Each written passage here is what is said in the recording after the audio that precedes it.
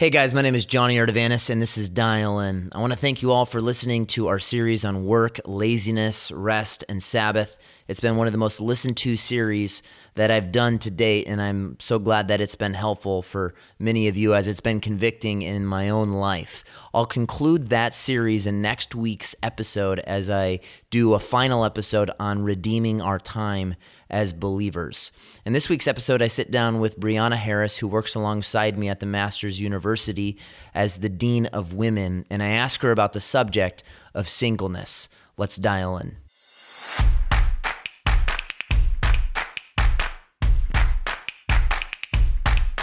Well, Bri, thanks for sitting down once again. I wanted to talk to you about singleness. So often we talk about marriage, and especially we're in a Christian environment, so there's a lot of pressure for people to get married. You are not married, and that's true. Singleness is a topic that you hear of at times. People talk about the gift of singleness. Do you have the gift of singleness? Do you feel called to singleness?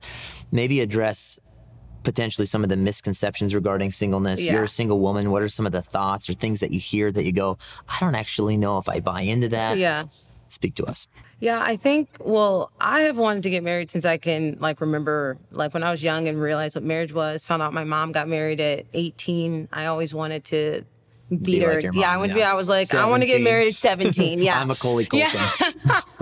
And so that was always a hope. I've always wanted to get married. And now I'm 28, almost 29. So it's 10 years past where I thought I, hopefully would tie the knot. And so I remember, it's so funny because I think the younger you are, the more discontent I feel like I find girls to be. And so I'll have girls in my dorm be like, I'm 20 and I don't think I'm ever going to get married. And I'm like, you're so young. There's so much time. But I remember when I was that age and I really struggled with singleness. And when people would say oh, it's a gift, it's okay. And I always really would think that is such a lie. There's nothing good about this.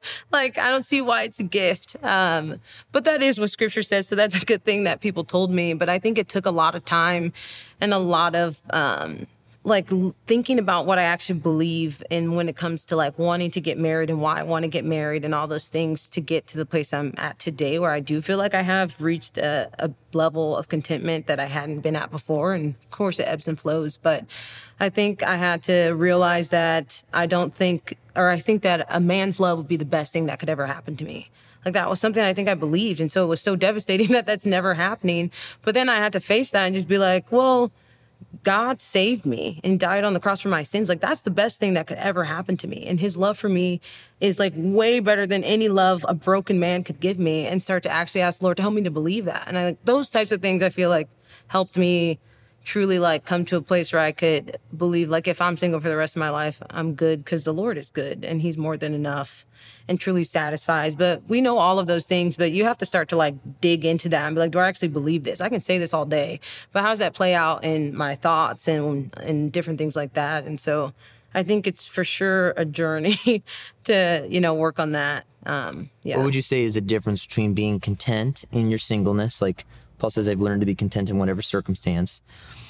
Content not always being synonymous with I no longer want to be married. Yes. What's the difference? What's the line between being content and desiring to be married? Explain that to someone. Yeah, I think that was another, I feel like there's so many steps from that was a big point where I think I had to realize that at one point I was it's fine if I don't get married, but Lord, I don't want to get married then. Just take it all away so I can just take the desire away so I can just chill, But it just I think I realized that was the easy way out. I didn't have to trust the Lord if that was taken away.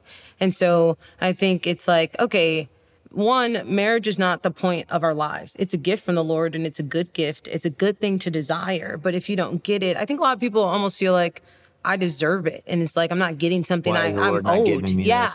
And I think that's a big hindrance in being content, because it's just then every day it's just I have to try to deal with this thing that I should get that I don't have.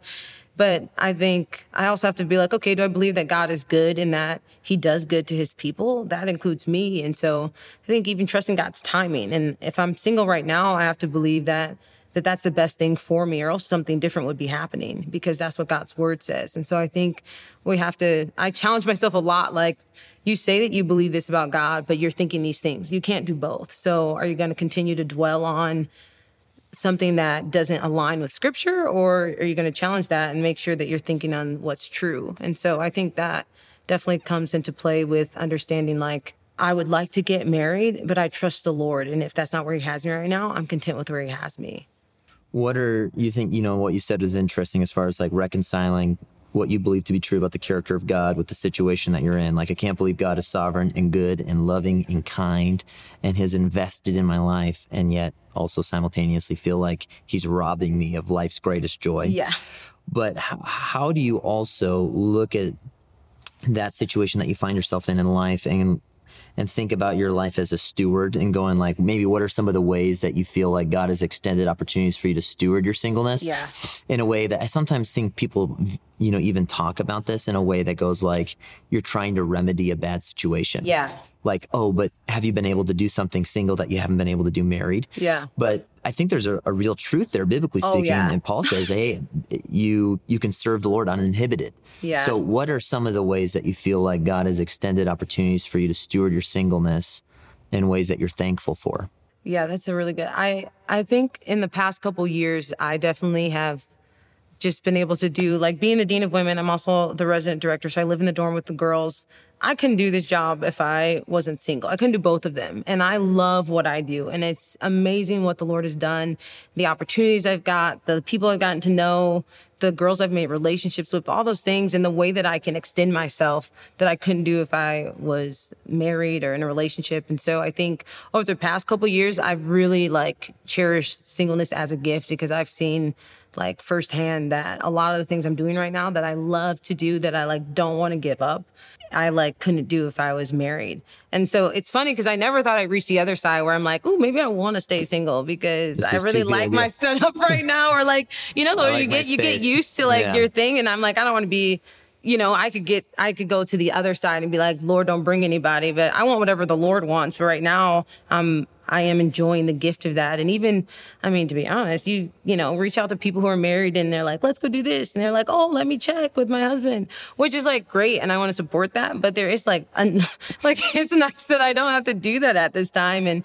there are freedoms and things that you have being single. So I'm enjoying those things now. Okay. So I think maybe have two things for you as I'm thinking. And obviously there's a level of friendship here. So I know you and I want to reconcile two realities. Number one would be a trust in the character of God, that he's good and sovereign. You want to get married, but you're not right now. Then there's this other side where you also understand that there's these freedoms that are extended to you. You feel like, yeah, I can see the benefits and I recognize those benefits. Those are good. Now, where do those things come together in a sense where you can express to God, do you pray for a husband? What does that look like? Even we live in there's even this type of an idea that if you're really trusting the Lord, you won't mention it to anybody. And it'll be the secret between you and God that you want to be married. Yeah. So, which is not biblically accurate. Right. It doesn't have to be a secret between you and the Lord. I would actually like to be married. So where does that trust, that contentness come together where you go, well, this is how I pray. And this is even how I'm honest and transparent with other people, that this is my desire and it's not happening right now, but I'll continue to trust the Lord until it does. Yeah. If it does. Yeah, if it does. That's one thing I always say. People are like, oh, you'll get married. And I'm like, I might not. And that's okay. That's the thing that bugs me. But everyone's like, no, you're going to get married. And I'm like, you don't know God's plan for my life. But I think that I've learned to express that. Yeah, I go through seasons. I don't pray every day that the Lord would send me a husband, but which is nothing wrong with that. But I do have times where I pray about that more often, that man, Lord, this is your will. I'd love for this to happen. And but I think because I also see how the Lord's using me, that I know that there's a balance there where I know that if that were to come, that would be God's will. And so I could take that path and leave all of this behind that I get to do while I'm single. But if it's not, then I get to keep doing what I love. And so I don't know if that answers your question. No, it makes sense. It's prayer, or marriage is a component of your prayer, but it's not a preoccupation of your mind where you're pining away for something you don't have, missing what's right in front of you. But at the same time, you're not, oh, if God brings it, he will, without actually thinking about it. So it's a Yeah, there's a healthy balance it's there. definitely there, and sometimes the balance is off, and it's something that's on my mind more often than not, and so it changes. But I think as I've grown and the Lord sanctified me, I've seen it level out where I feel like I'm more content than not, which is awesome. The Lord's really faithful in that. So, yeah. Well, Brie, that's super helpful for just for a lot of people. And obviously we talk about singleness as if it's like a peripheral thing in the church, but statistically 50% of people in the church are single. So, so we need to know how to approach this biblically and with wisdom. So thank you for your time. Yeah, for sure.